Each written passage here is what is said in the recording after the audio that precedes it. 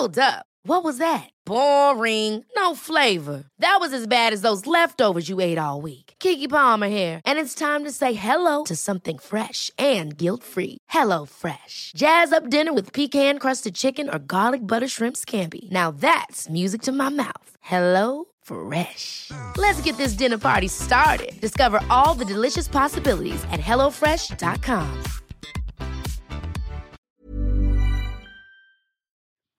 Welcome back to Not Your Average Joe, the podcast that'll make anyone a little less average. I'm your host, Joe Franco, and we got a treat in store for you today. This episode is going to give you a little business, a little beauty, and everything in between. My guest for this episode is Jennifer Sullivan, aka Jenn, who is one of the co-hosts of the really successful beauty podcast called Fat Mascara.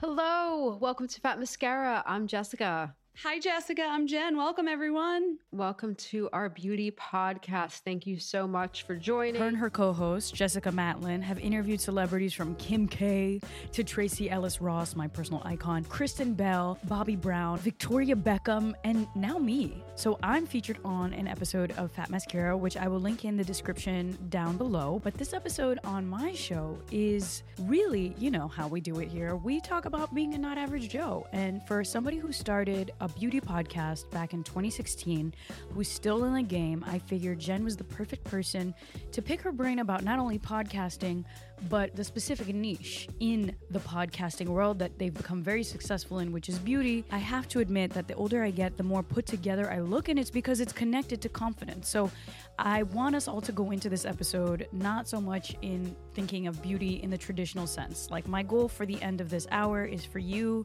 like myself, to redefine this concept of beauty. You're gonna want to take notes for this one. Seriously though, because she gives some product tips at the end that are amazing. Cue the intro, sis. You know she's not your average Joe, not your average Joe.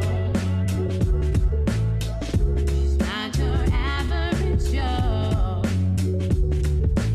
Jenn, you are one of those people, immediately I'm like, damn, I want to be friends with this woman. And it makes sense because you're a professional podcaster and an overall dope human being. So welcome. Thanks for having me. Ditto. We already have a trip planned to, where are we going? Croatia?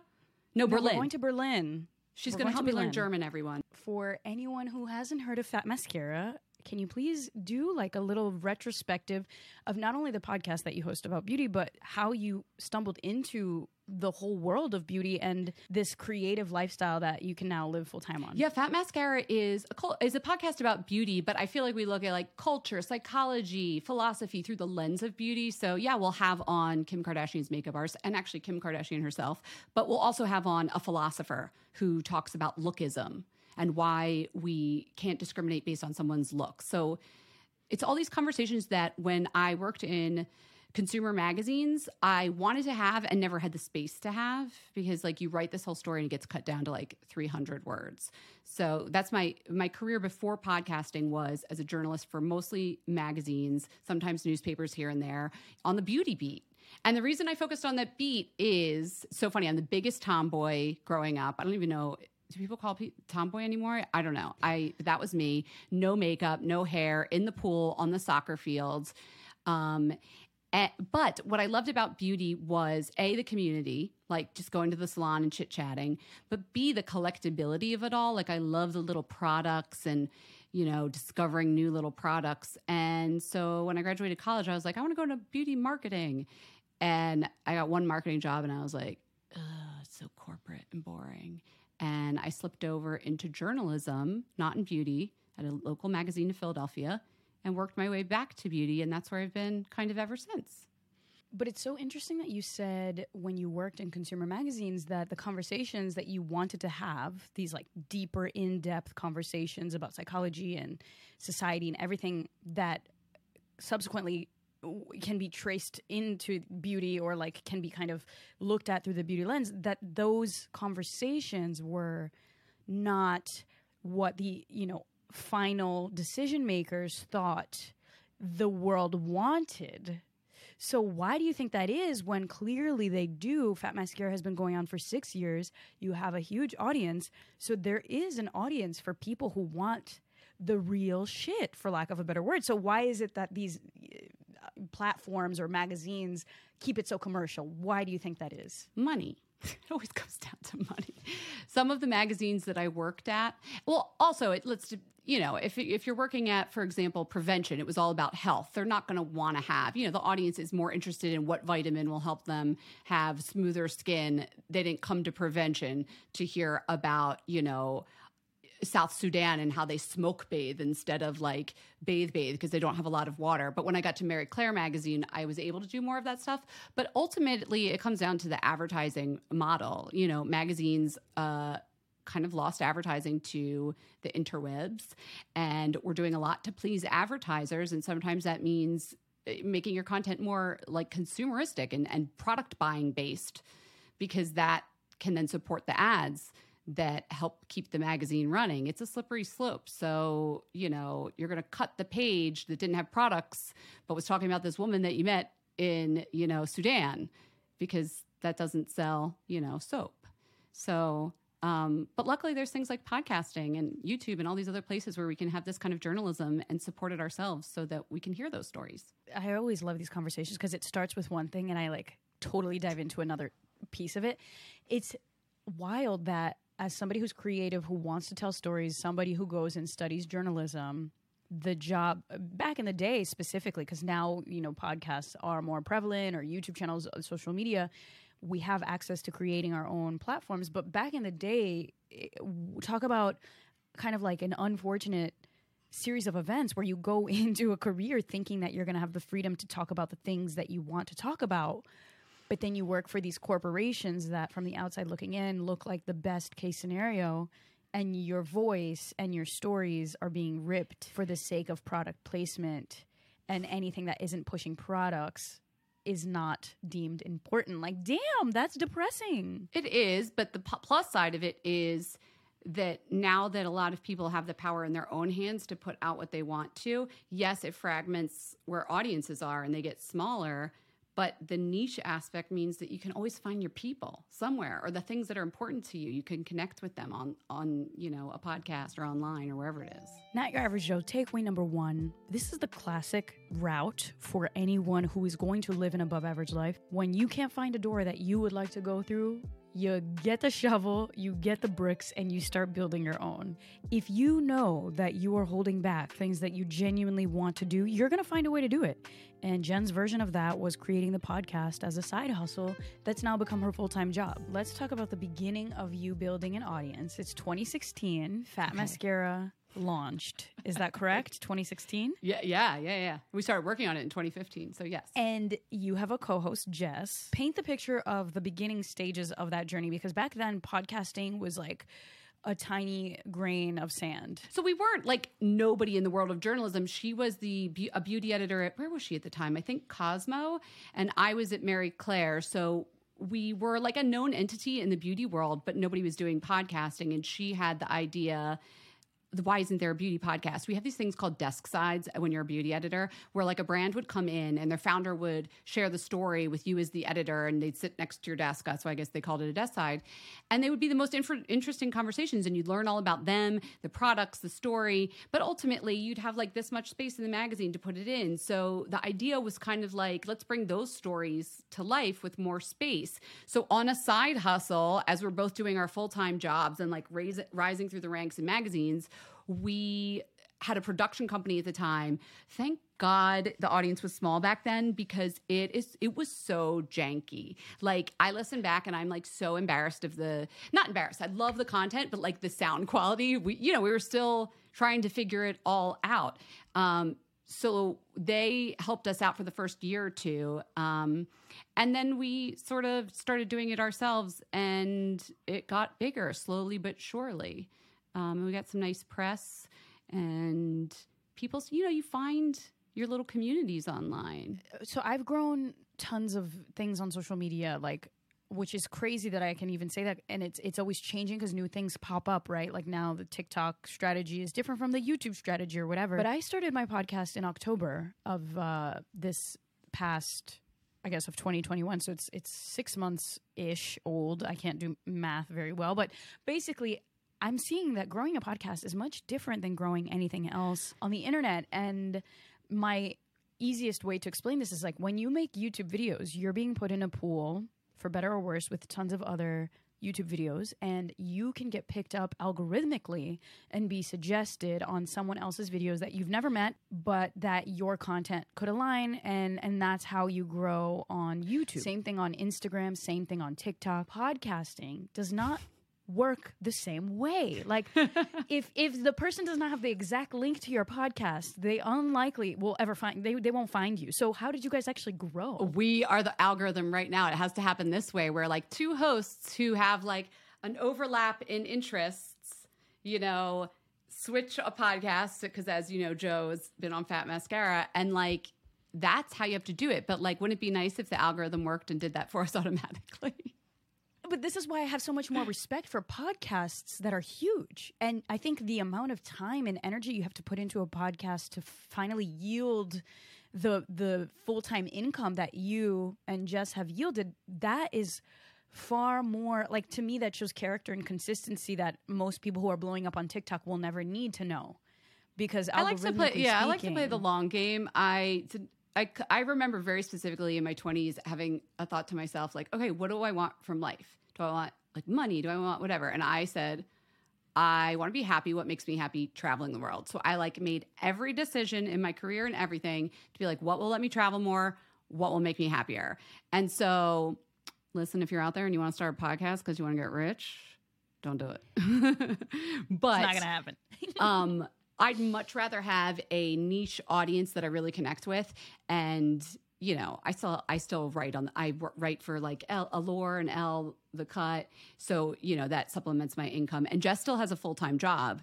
So we've worked it out that we're able to do it this way. But yeah, you're right. It is a tougher medium. But I think on the listening end, for the listeners, it can sometimes be easier because like you could be cleaning the house and listening. There's no screen you have to be looking at. And you feel like you get a break from that dry eye screen lock that we sometimes feel because work, pleasure, everything happens on this two-dimensional screen. And when you put on the headphones, it's intimate too. Like you feel like you know the voice in your ears and you can do other things at the same time, driving, commuting, all that. So not to discount that someone could be new on the scene and really smart, but it's like when you have a track record of 6 years of a podcast, that is a lot of learning that will never be the same as like a one podcast episode going viral and suddenly they become experts in the field. Yeah, it's right? Talk to me in 5 years though, because whenever virality happens, I'm always like, that's great. Let's see what they're doing in 3 months or whatever, because consistency is hard. And I think with podcasting, that is the thing that finds you an audience. They want to know reliably, oops, I didn't listen for 2 weeks, but there's Jess and Jenn and they're still my friends that are still going to be here and we're putting it out. Like I'm doing a service and I don't want to do a disservice to the people that are listening. You know how that happens with someone that you're into and all of a sudden they go dark on Instagram. You're like, where are they? Are they okay? Or a YouTube channel that like you expect every bi-weekly video. And like we both understand these people don't work for corporations. They're their own people. We have to give them the slack of like they run their own business. It's hard to do. But like I know that disappointment and I don't want to give that to a listener. Not Your Average Joe. Tip number 2, y'all know this. Consistency is the hardest part. But when the dust settles, who's still creating? Who's still building? Who's still there? So many people can ride the wave of immediate fame, but who can stay on top of that wave years to come? It's not easy. You gotta paddle real hard, let me tell you. So let's talk about the consistency. You guys started back in the day. Was it like breadcrumbs of the amount of listeners? Like how was the journey? Was it painful that you I didn't even know how to find out how many listeners we had. That's the other thing. There's no like Nielsen ratings of podcasts. I don't know if people know this, but like, you know, your listens on Spotify versus your listens on Apple and all these other small things. Now there's ways to, you know, get that information together so you can see a better picture. But at first it was really only, I guess, Apple. And so, you know, it would trickle in and like maybe the first podcast we did had 60 people listen. Yes, crumbs. But that didn't discourage you. You kept going. I think it's because I come from magazines, which was before. I never started on a platform where you get to see the likes and you get to see the number count right away. You write a magazine article. I knew our subscription base was 800,000 people or 1.1 million people. the number of them that wrote in, no. The people that hate you write in, as you know. The people that actually liked what you wrote don't ever write to you. So you're putting it out into the ether. And so I never got hooked on that feeling of virality, a large number. My first writing is you can't even find it online because it was all in paper. And so I try not to pay attention to that, which obviously when you're trying to make money is hard to do. But I think you just got to go with what you feel is right. I listen to people's qualitative feedback, like I didn't like this guest, or the thing that you always get in their views, which is that you're talking over your guest. And I'm like, I know in the beginning we interrupted the guests all the time, but please listen to the more recent episodes. I've learned in 6 years, you know? This is such a fascinating thing because when I started this podcast, I found that it brought me much more joy than the other platforms. I think it boils down to not being able to see the comments screaming in your face and not being able to see this like short-term measure of success or failure. So whereas on YouTube, you spend a week editing a video and your heart is in it and you post it and you see immediately if it's the worst performing video that you've posted. There's this horrible thing on YouTube that says this video is 10 out of 10, as in it's literally performing the least successfully out of the last 10 videos that you posted. So even if you're not comparing yourself to other people, you are comparing yourself to yourself. And this is the platforms kind of numerically training the producers, the content creators to produce more. They're creating the system and of the like, same thing. This is the problem with online. Well, sorry, look, I'm interrupting you. Clearly, I didn't learn a lesson, this is Joe. Great. This is this is great. Interrupt me. Go. No, it's become an echo chamber where we see what gets clicks. We do more of that. You find your people. You don't listen to the people outside of your echo chamber. And it makes for a dumber discourse overall because, you know, here I am writing about the royal babies and what they're wearing instead of the things that I really want to be writing about or talking about. Sorry, the royals are great. I get people that are into those, but it was just like at my last days in magazines, success was measured by this story had this many affiliate links and had this many things. And the sure way to do that was Kate Middleton shoes or whatever it was, you know? Right. And then if you think about, you zoom out and you're like, why the fuck am I doing this? It's to have interesting discourse and conversation. That's when you leave that job and become a poor podcaster. So let's talk about this big jump. When did this happen? After how many years of putting podcast episodes into the ether, not knowing if people listened, at what point did it become successful enough to say, okay, let me consider this full time? It wasn't really when I made the jump and quit my full-time job because I knew I'd be a freelance writer as well. But so this was January 2020. Remember that? Good times. So we had been doing it 4.5 years and we had just sold our first like sponsored ad. So I was like, okay, there is money to be made here. I'm going to take a risk. I saved up a bunch of money. Now I'm going to interrupt you. It took you 4 years of consistent uploads on your podcast. Ad, yeah. But they didn't have like all the great like platforms they do now that sell dynamic ads for you that like, even if you only have 1,000 listeners, you get grouped with a bunch of really cool, similar podcasts. They sell you as a group and it's dynamically inserted, which is a great way for a small podcast to make money. They didn't have all of that when we first started out. So if we were doing an ad, we had to record it special, host, read, blah, blah, blah.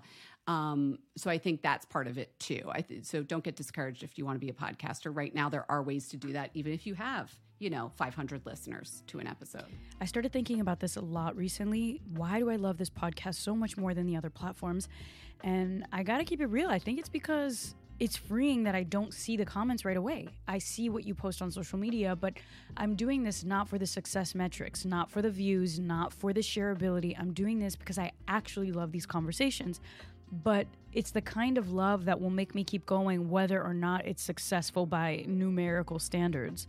And I feel like that is the secret sauce to anyone who builds a life in a creative way, that they just keep going, even if no one else sees what they're doing, because they can't help it. Like, I can't help but have these conversations. So if you're listening, amazing. And if you're not, I'm still going to have these conversations. The thought that I had with this takeaway is, how do we blind ourselves from success metrics altogether? Is there a way to create on these platforms without looking at the numbers? Not obsessing over the analytics. Because when you start obsessing over the numbers, then you start making what's successful and denying yourself of your own artistic abilities. And I mean, shoot, that's like a me thing. This is a me conversation, so I'm a journal about this one. Right. Okay, so anyways, you had your first host read ad in 2020 before the pandemic. Yeah. And then I quit my job and I was just like, what am I going to do? I started writing. And then this little thing called coronavirus, I'm not sure if you've heard of it, that came about real quick. But it had an upside for podcasting, which was we're bored out of our minds and needed stuff to do. No. I think what it was actually it opened up. We had to figure out how to record virtually. I have these pictures from the early pandemic. It's hilarious of like me on my bed. I made a pop filter for the mic out of a pair of pantyhose, a mason jar lid, and 2 like hardware clamps to like put the spit screen over this like jankified mic that I set up. It's hilarious. I very quickly got the right people on board, found a sound engineer to work with virtually, found the, tech that helped me. And that really opened us up to having like celebrities on the show, because these are people, first of all the celebrities weren't working, like all the entertainment people, like TV stars, pop stars, they're not touring. So they were open to doing press, and who didn't want to like connect with other people at that time? So we got a bunch of big names on the podcast and they could record virtually. And so I think then people started seeing we were getting these names, which then we got more of the bigger names. Like if somebody wants to talk about beauty and they look up beauty podcast, we're able to say, hey, we have this platform that we can help you share with. So I think that was like an upside for us. It's funny though, you'd be surprised, like some of the largest celebrities in the world are not the best performing episodes that we've had on Fat Mascara.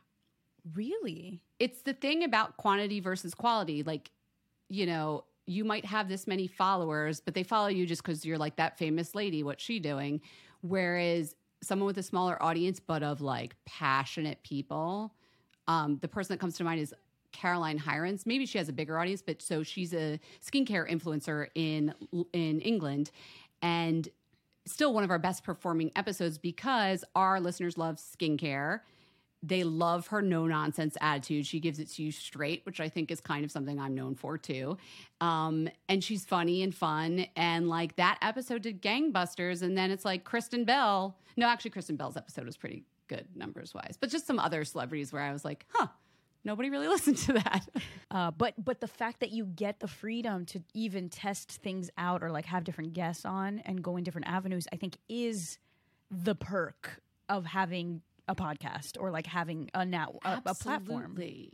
I would get so bored if I was writing and interviewing people about the same thing over and over again. And our audience seems to stick with us because like, all right, Jen's got on that like nerdy scientist she wanted to talk to. But I know next week I might get, a celebrity makeup artist, and the week after that. So they've learned to stick with us. And I think the through line is that it's a smart conversations, inclusivity. Like beauty should not be this thing that feels glamorous to me. It's a connector. And I think that there's a lot of noise about like, it's the patriarchy and, it puts women down and it makes us want to look a certain way. And I just don't see it like that at all. And I think our audience is the same. They know that it's a positive thing. And it's a positive force in their lives. Not Your Average Joe tip number 3. The Not Average Joe uses the internet to harness and sharpen their skills or uncover new passions and new people to follow to find communities that they wouldn't have found otherwise. Isn't it also wild that you could start anything that you want on the internet because it's such a huge pool of niche audiences all around? Like you could literally decide that you want to make a blog or an Instagram account or a TikTok account about hammers, all different kinds of hammers, and you will find an audience. It's just proof that if you are a creative person, you should start thinking about building an audience because it's a place for you to test your craft week after week, day after day. And we know the saying, practice doesn't make perfect, practice makes better. Hey, it's Ryan Reynolds, and I'm here with Keith, co-star of my upcoming film, If, only in theaters May 17th. Do you want to tell people the big news? All right, I'll do it. Sign up now and you'll get unlimited for $15 a month and 6 months of Paramount Plus Essential Plan on us. MintMobile.com/switch. Upfront payment of $45 equivalent to $15 per month. Unlimited over 40 gigabytes per month. Face lower speeds. Videos at 480p. Active Mint customers by 531.24 get 6 months of Paramount Plus Essential Plan. Auto renews after 6 months. Offer ends May 31st, 2024. Separate Paramount Plus registration required. Terms and conditions apply if rated PG. Life is full of what-ifs. Some awesome, like what if AI could fold your laundry? And some, well, less awesome, like what if you have unexpected medical costs? United Healthcare can help get you covered with Health Protector Guard fixed indemnity insurance plans. They supplement your primary plan to help you manage out-of-pocket costs. No deductibles, no enrollment periods, and especially no more what-ifs. Visit uh1.com to find the Health Protector Guard plan for you. I would love for you to kind of pitch beauty in a way for someone who doesn't give a shit about it at all to start rethinking what the concept of beauty is. Because I think in the media, we do have this fast food, empty carbs, often like vain view of beauty. And I've started to have a different relationship and a different perspective on it. But how would you convince someone? It's got a name problem too. I had this conversation once with someone from magazines, and it was like, can we call the beauty section something besides beauty? Because like it implies that the goal is to be beautiful, which implies that beauty is value. But I just don't have a better word for what I think it is, which is caring about yourself. And I think the self-care thing gets overblown, but more like I think of like putting on lipstick as a service to the people I'm talking to. It shows I respect you. I brought my A game. I'm going to look good because I want to not impress you, but I want you to feel like I thought you were worth a little bit of effort. So that's one part of it for me. The other part of it for me is that self-care. I'm not sure how else to say it, but like that moment of, oh my God, it's the worst day ever. Nothing feels better than a shower and like really doing your hair. And like doing a twist out and taking the time and the things that you would never do like on a really crappy day, because it just makes you feel good and loved. And that connects all the way through to, healthcare. Like if you think about the power of touch, you don't know how many hairstylists I've interviewed and makeup artists that talk about that person that maybe is in, an old age home and hasn't had someone just come give them a hand massage and paint their nails. How cared for they feel when that happens. Those are the things about beauty that make me love it. And the connectivity aspect that you were talking about, that's like the salon. That's like you sit next to the woman in the chair, you're both talking about how your red goes brassy. Fine. You're not really talking about that. You're talking like, I see you, you see me, we're having a shared human experience. But the beauty is just like a way to get into that deeper stuff. And I think that's how I think of it. I'm not going to tell people to go buy a bunch of products. That's not what our podcast is about, and that's not how I think of beauty. If it makes you feel good, do it. But like, it's not like, buy this to fix that problem. That said, we do a lot of that on the podcast because that's what people want to know too. But I like to think of it as something bigger. Shooky cookie. I had never seen beauty in this kind of context. It wasn't until recently that I actually started putting myself together. But how wild is it that taking care of ourselves is a form of self-respect and respecting others? Not Your Average Joe, takeaway number 4. A Not Average Joe knows that beauty isn't just about beauty. It's about this internal confidence that exudes outward, bringing opportunities right towards you. Like I told you, my relationship with beauty has kind of changed drastically over the last 3 years. And I have much of my early 20s documented on video that you can see. Like I can send people links like, damn, look at the glow up. And it wasn't so much of like I didn't give a shit back then, but I guess I just, like I said to you, I assumed that you can't be sharp and into beauty and into being put together. Like it was one or the other. Well, that's the thing. That I will bring up the patriarchy with, though. So I will do it in this case, which is that for so many years, marginalized communities and women in general were tokenized and put in these buckets. Like you're either pretty girl or you're smart girl, or you're this job or you're that job. And I think it's only very recently that we've realized that you can be more than one thing at a time. And it's still a message that's getting through to us, you and me, but like young people as well. This brings up a really great journal entry. What are your limiting beliefs about your own beauty standards or your cultural context of beauty? You know, this is a global conversation. Depending on where you were born, what kind of family you're in, you're going to have beliefs about physical appearances, and sometimes they hold us back. It's clear to see how it used to hold me back.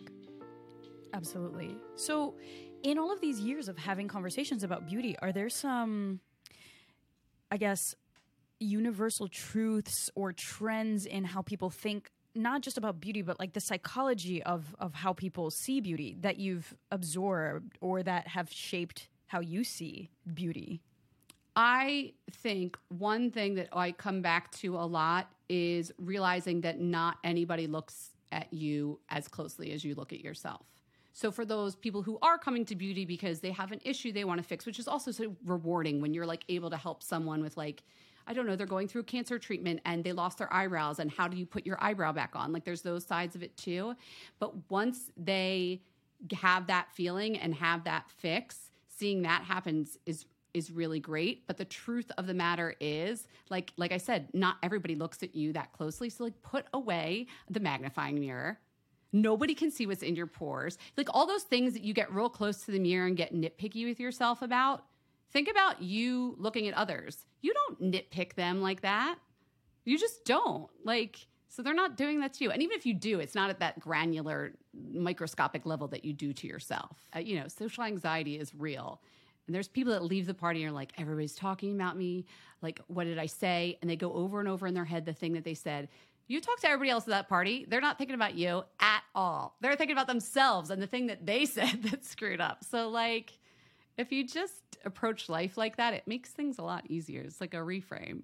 My co-host Jess always is like, oh, here we go with the reframe again. But it's a great tool. Not Your Average Joe. Tip number 7, social anxiety is real, but just know that most of the world has some sort of anxiety or insecurities, which means that when you go home and you're obsessing, wondering if those people are thinking about you, those people are too busy thinking about if other people were thinking about them. Therefore, everyone is canceling each other's anxieties out because no one is actually thinking about anybody else other than themselves. And I think once I accepted that, it was very liberating. I just started gliding into rooms and enjoying myself because at the end of the day, everybody's just out there judging themselves, thinking others are judging them when no one is. It is. And I think the older I get, the confidence that I feel when I look put together, it's an internal thing. This is not for the external validation. It's like even perfume. I randomly started using perfume, and part of my limiting belief of this whole aesthetic thing was like, why bother putting on perfume? It's gonna go away. Like it doesn't ever stick. Was my like dumbass thoughts. So logical of you. It's so stupid. I know. I've definitely come a long way, but the Netflix show changed a lot of how I see beauty, and part of it was perfume. So we would spend 17 hours a day, like right? Like 16 hours. You're shooting for like a lot of time. And in the morning, putting on my perfume would give me that little oomph of confidence. Or like putting what on my did you highlighter. put on? I put on Moscow Mule by Juliet Scott-Gunn, and I just reordered it because it reminds me of this like confidence that I learned about with scent. Right? Yeah. And like now when I smell that perfume, it reminds me of like feeling like a boss and carrying the show of like knowing my shit and putting on nice outfit. Like it just was a different state of mind. So the question here is, what beauty tricks or tips or kind of guidance can you give people who are looking for a way to grow their confidence? Are there products we should be looking at or categories of things that you've seen have helped you or other people that you've talked to grow this confidence or a better relationship with beauty in general? Confidence comes from within, yada, yada, yada. Okay, we all know that's true. Now let's get into it. I think you got to have your thing, like your feature. You know, don't look at somebody else's face. Like, what's the thing that sets you apart? I have had gray hair since I was 15. So the minute, and I just felt like I looked like everybody else, like brunette, certain, whatever. The minute I let my white hair streak grow in, it was my thing. And it sort of was like, I felt confident about it. And then I have a lovely Iranian brow that is one brow, but you know, I have thick brows. So I was like, let's play this up. You know, like look at your own face, your own features. The thing that is your quirk is usually the thing that's also your power. Like someone with a gap between their teeth. Like how gorgeous can that be when you really highlight that? Or someone who says their cheeks are chubby, for lack of a better word. Full cheeks, gorgeous. Put blush on them. Like, that's your thing. Like, you just got to find your thing and play it up rather than, I think a lot of the way people were taught about beauty or hear about beauty is like adjusting and fixing problems. And I like to think of it as like picking the thing that's good and making it even bigger and better. That's my hot tip. Was it challenging for you to embrace the things that were so different? I think part of the reason that people struggle with this is because the narrative we get told is like to fit in that there's one standard of beauty. So it's hard for you to think my thick brows, or for me at the time it was like my thick thighs. I was a little kid growing up in like very skinny thighed America, and I have these big jumbo Brazilian thighs that I would be so embarrassed about when I was a kid. I would like put my feet on my tippy toes so that my thighs wouldn't like splatter all over the benches in gym class. And now the thick thighs are saving lives. So as a kid, it's very hard to accept these things. When did it happen for you that you just accepted it? And a child is different, right, than someone our age who has already like come of age and knows how to reframe and use all these tools. If we're talking about a child, like that's when you don't value looks. You should be valuing other things. You've been doing sports. Are you really good at this activity? Do that. Are you good at tests? Like lean into the things that you're good at. And listen, I'm speaking from a place of extreme privilege. If you look at me, like the joke with my husband is like, you could fit in any culture because I'm like light skinned enough that I'm here and it's okay. But I'm gotta like tan enough that I'm here and it's okay. And you know, my body's like the in between, like it's very, I'm lucky. I guess that's luck. It's privilege to be able to blend in this way that I think a lot of people feel that they can't because they do have something especially quirky, for lack of a better word. But if you can find that thing and own it, it just like takes the power away from anybody that might be making fun of it. It's the best feeling when like a bully pokes fun of something and you're able to be like, yeah, and if you don't show any pain, it like truly, it F's with them. Yeah. And that's what I was going to say. It's like it has to come from within, as cheesy as it sounds. Like it's one thing to try to play up a gap in your teeth, but if you feel self-conscious about it, then it's going to people are going to smell it off of you. So it's like this journey to look within of like what makes you. I remember the first time like red lipstick used to so scare me. And I just, because I had buck teeth, like I had headgear, I've had braces for probably half of my life, like 15 years in some sort of metal contraption in my mouth. And so like red lipstick, like you would never, while you have braces, while you have headgear, all of that. And the first time I wore red lipstick, I felt super self-conscious. Like I thought everybody was looking at it. You know what I mean? But then there was like a bit of a power in that. And it's sort of become my thing now. And I like to put it on and it just tells other people like I'm here. Like a little warrior paint. You know, it feels very like, okay, I got my face on. Let's do this. Yeah, like I'm ready. But like, that first time, I'm not going to lie. That first time was, I thought everybody was looking at me. You walk in a room and it's like, record scratch. Like you think that's what's happening. But if you're able to separate yourself, you realize that's not what's happening. Right. It brings up the other concept of makeup being kind of like a mask or a shield versus. I'm okay with that though. Let's talk about that. Because, okay, I filmed for a lot of time, and a lot of the videos in my earlier experience, and even now, I'll film with no makeup on. I'll film freshly woken up, frizzy hair. And I do that on purpose because I want to show the little girls or whatever, or like the little boy, anybody watching, that it's cool to be okay. Like, this is me, right? But I've gotten comments from people being like, it's so crazy that you could do that. I'm like, it is what it is. Like, I can dress up and I can dress down, but I think it was also an exercise for me to not have to rely so much on looking picture perfect all the time. It's like some days you're going to feel bad and look a little scrappy. Oh my God, my favorite part of your Netflix show is when you and Megan are like in the bed and just woke up with like selfie cam and like you don't have on like your presenter faces. But then we see like it's so nice that the show let you, or maybe that was your decision. Was that like on purpose? Yes. Yeah, so we started vlogging. I was vlogging everything because this is just who I am, like documenting, especially travel experiences. And when the producers saw the beginning, they saw our vlogs. Like they always wanted us to vlog, but they didn't think we were going to vlog in like the raw moments of freshly woken up. But we actually all became friends, and I would take the camera Or then all of us started taking the camera and like just vlogging these real moments of us in bed and waking up and just like funny moments of friendship. And they wanted more of that because the network saw like that. I get it, because as a watcher, I'm like, it felt very intimate, but it also is like, I think that's when people are their most beautiful. They're like, oh, that's who they are. So was it shocking for you? No, not at all. I just think it's nice to be able to see people in all of their different formats, you know? But I do think for someone who might have issues with like their skin texture, you know, being able to put on a face of foundation, how cool that we have this tool that can even the playing field. Say what you will about the fact that our society needs us to, you know, even the playing field. I get it. Put it in the comments, guys. It's a podcast. You can't even comment. Haha. But it is nice to have these tools that we do have now and access to them, because even, I mean, they can be really inexpensive, these tools. They don't have to cost all the money that some of the fancy stuff does. So I do think it is pretty inclusive that these tools are. That said, good teeth. What a privilege good teeth is, right? And around the world. That headgear, like, that paid off. Rich people, and I will count myself among them, even though I don't think I'm rich, but like have such nice teeth.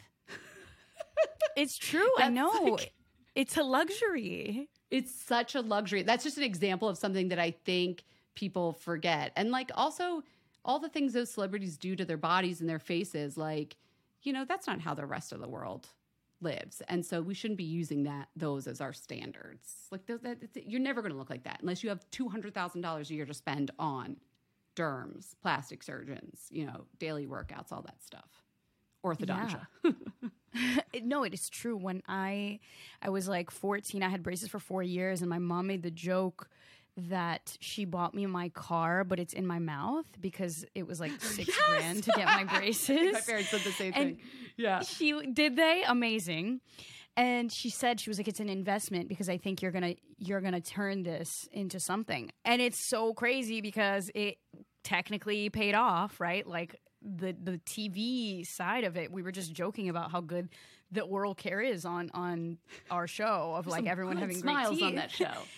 And I remember my mom struggling financially to pay for the braces, but to her it was like I was so self-conscious about my teeth because I had these kind of teeth that overlapped each other and I wouldn't even smile. And she saw that the physical aspect of my teeth was affecting my joy, and like I was like reining back my happiest moments because I didn't want to smile because I didn't want to show my teeth. Like, how wild is that?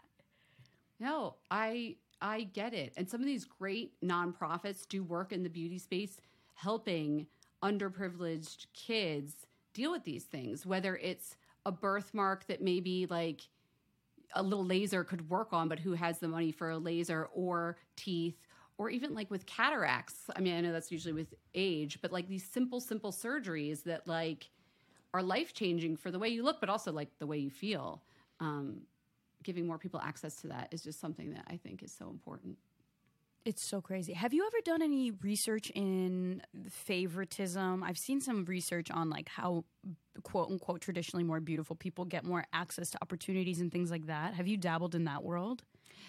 It's funny you say that. My thesis in college was all about cross-cultural interpretations of beauty and Pretty Privilege, which is, I think, a book. Who wrote Pretty Privilege? Cannot remember. There's psychologists that study this. It's 100% true. It's there. It's, you know, it's a thing. And it's something cool about the pandemic. I feel like that sort of leveled the playing field sometimes because people were able to like put on a Zoom presentation of who they are, and like, you know, some of the, like, they didn't have to have the expensive looking clothes because we were just like doing interviews over this thing. Maybe you'll get a job more. But to answer your question, yes.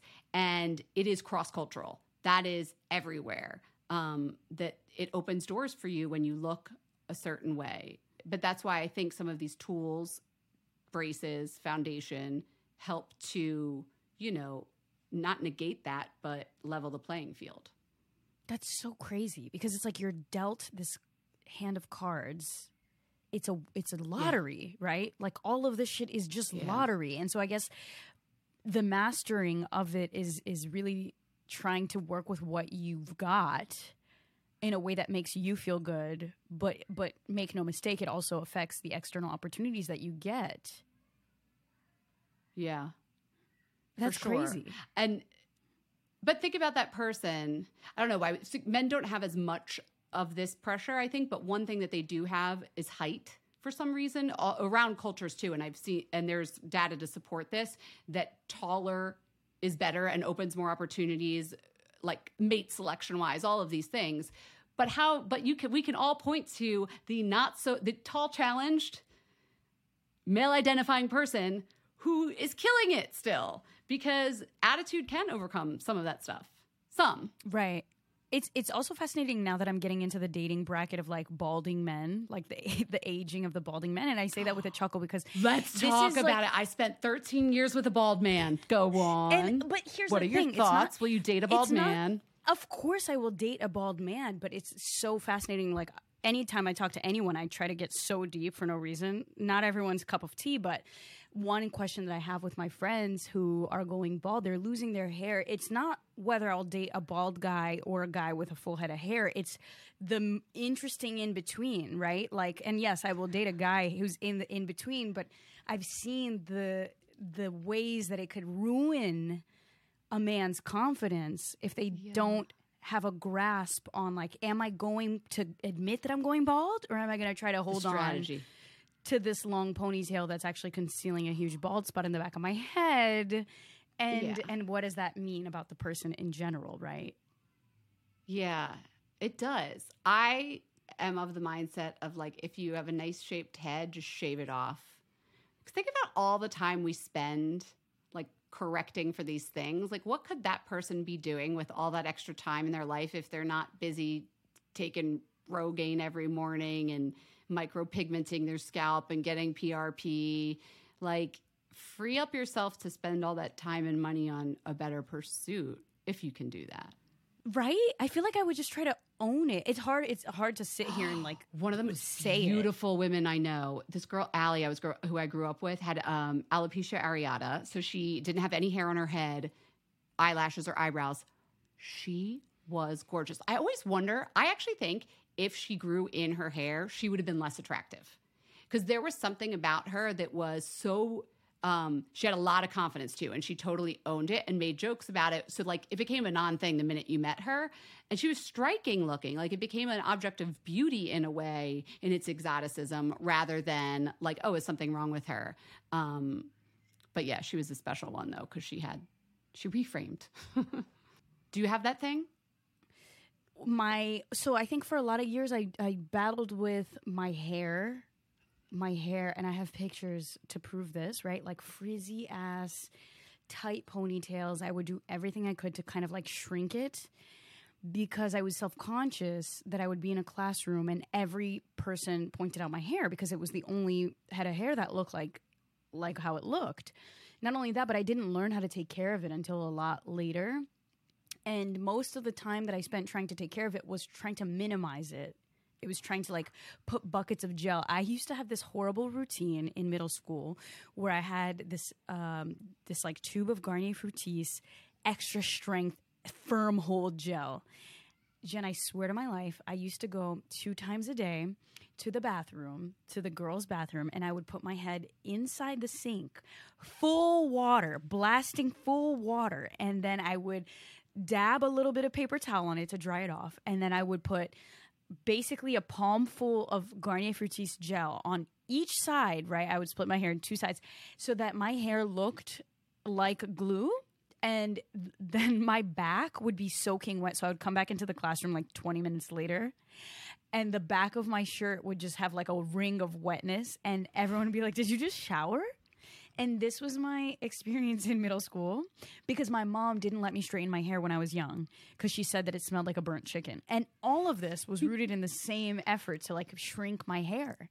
Yeah. And by the time I got to college, I was straightening my hair every single day. It was limiting this stuff I did. I wouldn't work out because I was like, oh shit, I can't get sweaty because then I have to wash my hair and it takes 3 hours to straighten. I go to Paris. I buy a blow dryer in Paris thinking that it would work. This is when I blew up the power in the entire building. And my French homestay mom came in yelling at me, saying in French, "Qui brûle les cheveux?" Like, who's burning their hair? If you want to go straighten your hair, go to the coiffure, which is the hairdresser, and pay €60. And I was broke. So it was only in this chapter of my life, which is sophomore year of college, where I had no choice but to embrace my curly hair. And I didn't even have hair product, right? Like I couldn't find curly hair products. So I would put conditioner in my hair and it would just get frizzy throughout the day. But I had no other choice. And by the time I got back to New York a few months later, I had this moment of like, holy shit, because I realized I was interning in these companies where I was the only woman of color, the only one with curly hair. And it hit me that I had spent my entire life trying to shrink myself to not be noticed.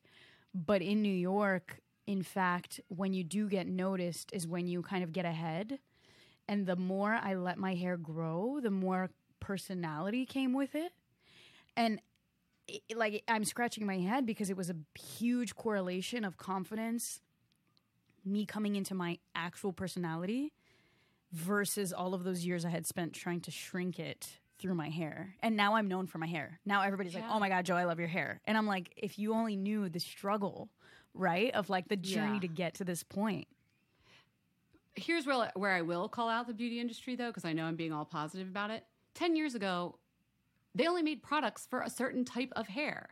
I'm sorry, the most extra strength Garnier Fructis in 2005 was not going to work on Brazilian coils. It just wasn't.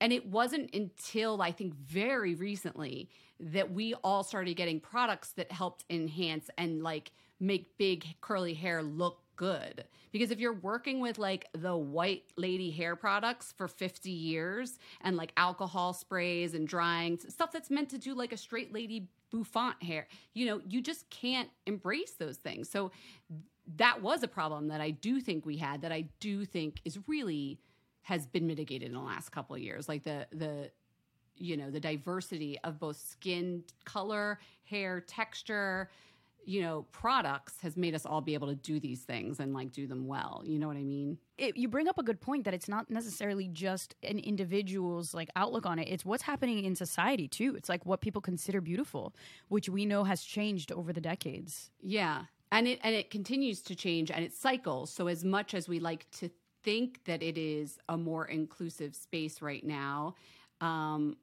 is that going to last? I don't know. And do we end up fetishizing certain things and then we all turn into like android robot looking people that are like not naturally attainable? Like that seems to be an aesthetic we're going in that scares me a little bit. So I don't want people to come away from this conversation thinking like, I don't see the downsides of some of this. Well, do you follow trends or do you just keep in mind your true north? Well, to me, a trend, there's so many types of trends. There's a trend in ingredients, like, acai is hot right now or whatever. There's trends in looks, like I'm going to try electric blue Euphoria eyeliner. Trends in fashion, I totally follow because I just love creativity.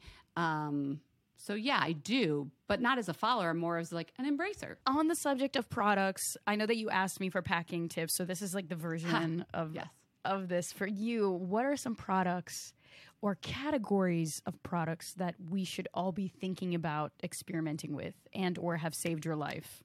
Sunscreen, SPF. I am like, I want to go to my grave having gotten some more people to use sunscreen because it, A, medically saves lives, blah, blah, blah.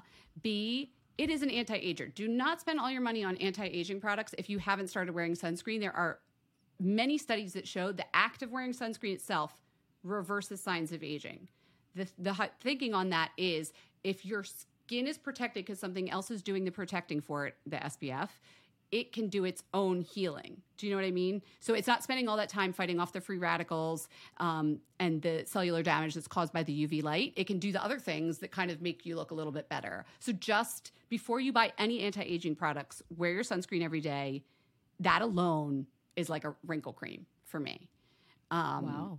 And if you're concerned about ingredients, I will say that for some reason the beauty industry gets a lot of toxicity talk around it, and there's a lot of negative, and I think it's because it's such an intimate act putting on products. Trust me when I say products from large companies in the United States are thoroughly tested. Your sunscreen is not doing you more harm than good. And if that bothers you, just look for mineral sunscreens.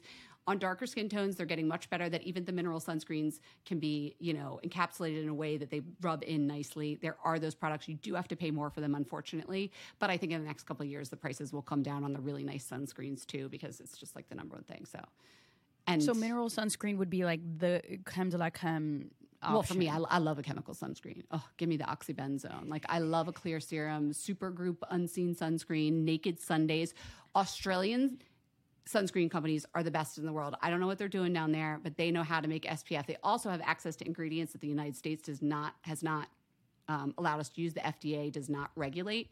So they have these more modern feels and formulas that we don't have here. But some of the Australian companies are now coming to the States and formulating with the 16 sunscreen ingredients that we do approve in the United States, and their products are amazing. So what are some other Ultraviolet? I don't think that's available in the States yet, but it's in Australia. They make great sunscreens. Neutrogena that you use, they make beautiful sunscreens. Those are some of my favorites. Okay. What else? Any other products? Let's see. Well, I'm like all about, I will do a very invasive thing so that I have to do less on the everyday. So like a lash tint and curl can be life-changing for some people. I love mascara. I love a tubing mascara because they all smear on me. So I do love the Thrive Cosmetics mascara and the Kevyn Aucoin Thrive. Volume. Amazing. The Thrive? So good. Yeah. You like it too. Peel off. It's so cool. It's like revolutionary. I got it in an Ipsy package. It's funny. I've never really talked about beauty before, so it's so funny that this is even coming out of my mouth. But yeah, I love that mascara, and it's like cruelty-free, and it peels off. It's so gratifying to peel it off like the jelly. Yes, it's called a tubing mascara. And so instead of like the waxes that sort of melt off when you splash with water, it's a polymer that just sort of detaches from your lashes. People get freaked out the first time they use it because my friend called it spider legs, because you'll like wash your face, and some of the tubing mascaras, you look in the sink and you're like, did my lashes just fall out? Yeah. I thought I had no eyelashes. It's just because I wasn't ready for that. No, and they're great, and they don't smudge. But again, getting like lash tinting and lash curling so you don't even have to wear mascara could be great. Laser hair removal that we talked about, life-changing. That was like, I was so self-conscious in bathing suits because of the Hey, it's Danny Pellegrino from Everything Iconic. Ready to upgrade your style game without blowing your budget? Check out Quince. They've got all the good stuff, shirts and polos, activewear, and fine leather goods, all at 50 to 80% less than other high-end brands. And the best part? They're all about safe, ethical, and responsible manufacturing. Get that luxury vibe without the luxury price tag. Hit up quince.com/upgrade for free shipping and 365-day returns on your next order. That's quince.com/upgrade. Hyperpigmentation of my bikini line from all the ingrowns and all of that. And getting laser hair removal was 100% worth the money. And then I'm all about, lasers, injectables, Botox, filler, give it all to me. I have no problem with any of that. Right. I think that's also so different from my grandma's beauty standards. Like Botox now is such a common subject. Oh, because the lady didn't talk about these things. So talk to me about Botox here. Like, do I need to be getting Botox? Like, what's up? Go to the derm. They're going to make you frown like this. They're going to see if you have 11s between your eyes. They're going to make you raise your eyebrows. Do you have wrinkles there? I am not a fan of preventative Botox. Do not get it until you need it. Botox is just there for the movement lines that form on your face. So I got my first Botox when I was 29, but at the time I was also nearsighted and didn't know it yet. So I had been squinting for like 5 years at the screen. Wow. I got a pair of glasses. Beauty tip, get your eyes checked. You could be forming little wrinkles because you're squinting all the time and you don't realize it. It's so crazy how much of this is behavioral as well. Like if you're looking at a screen for 12 hours a day and you don't even realize that you're scowling, that like step away from the screen. I've also seen people who have dark eye circles. It's the bane of their existence. They finally go to an allergist, get on some, don't realize they have allergies, get on some allergy like meds, and the dark eye circles go away because when you rub your skin, it pigments more and it changes the texture over time. So if you're rubbing your eyes constantly, you are actually causing the darkening of the skin. So like get an anti-itch eye drop, get a like Claritin every day. You could actually look better. Like health and beauty are very tied up, you know? So what are some health things other than getting an allergy test, which I highly recommend? I got one and I realized I'm allergic to every shellfish on this earth. But it's crazy. What a shame.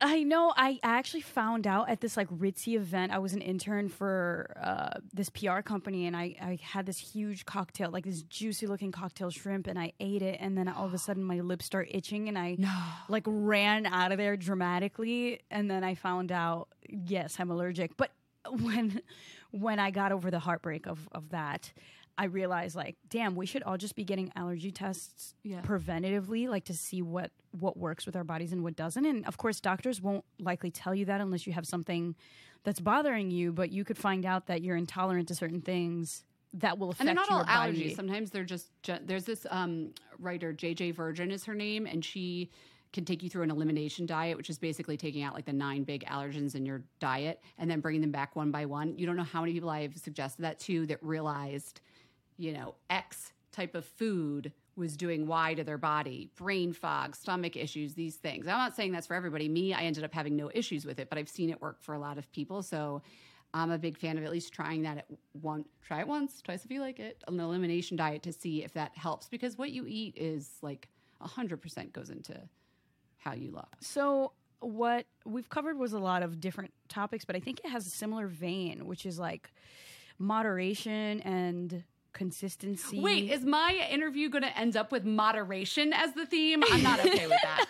Forget that. I need to. No, listen, Jen. I think moderation is the dopest thing. It really is, and it's not these hypes, right? Like whether we're talking, because literally we started talking about podcasting, and then we're talking about like tubable mascara. But I guess the point is like the knowing thyself, the consistency, all of it. The question that I always wrap up every interview with is, if you were to give any advice to someone to be a less average Joe, what would that be? Try it. Just try it. What's the worst that can happen? I always go through the scenario in my head. I think, okay, if I do this, worst case scenario is this, I can deal with that. And so just try it once. And I also think that opens you up to different people and different things that you would never, like, get out of your little echo chamber and like expand your horizons and just try it once, twice if you like it. And that is it for the day. I want to thank Jen so much. It was such a lovely conversation. She gave me a tip that episode should be 45 minutes. And I'm like, damn, Jen, but I have so much good stuff to talk to you about. So I hope that you stuck around until now. If you did, don't forget to rate the show 5 stars. That would be very helpful for me to see if you guys are digging it. Don't forget to share with a friend if you feel like they would benefit from these conversations. That is the algorithm, right? Like, there's no algorithm that's putting this podcast out into a zeitgeist. You guys listening are the algorithm, and I appreciate you for spreading the word about the Not Average Joe podcast. Follow us on Instagram at Not Your Average Joe Pod, and there are some bonus clips, as well as my YouTube channel that I've started posting the visual episodes, so that's cool. If you'd like to join the conversation on Discord, I'm linking the chat room in the show notes. I'm going to Berlin next week, so I think my solo rant will be on my travels. Maybe I'll do a travel pod and just do like a visual diary vlog style episode. I don't know, I'm experimenting. Like I said, you got to do it consistently to get better. So wish me luck, and I will see you next time. Have an above average week, because you, honey, you deserve it. Hey, yo, come listen to my girl, man. What you doing? Shit.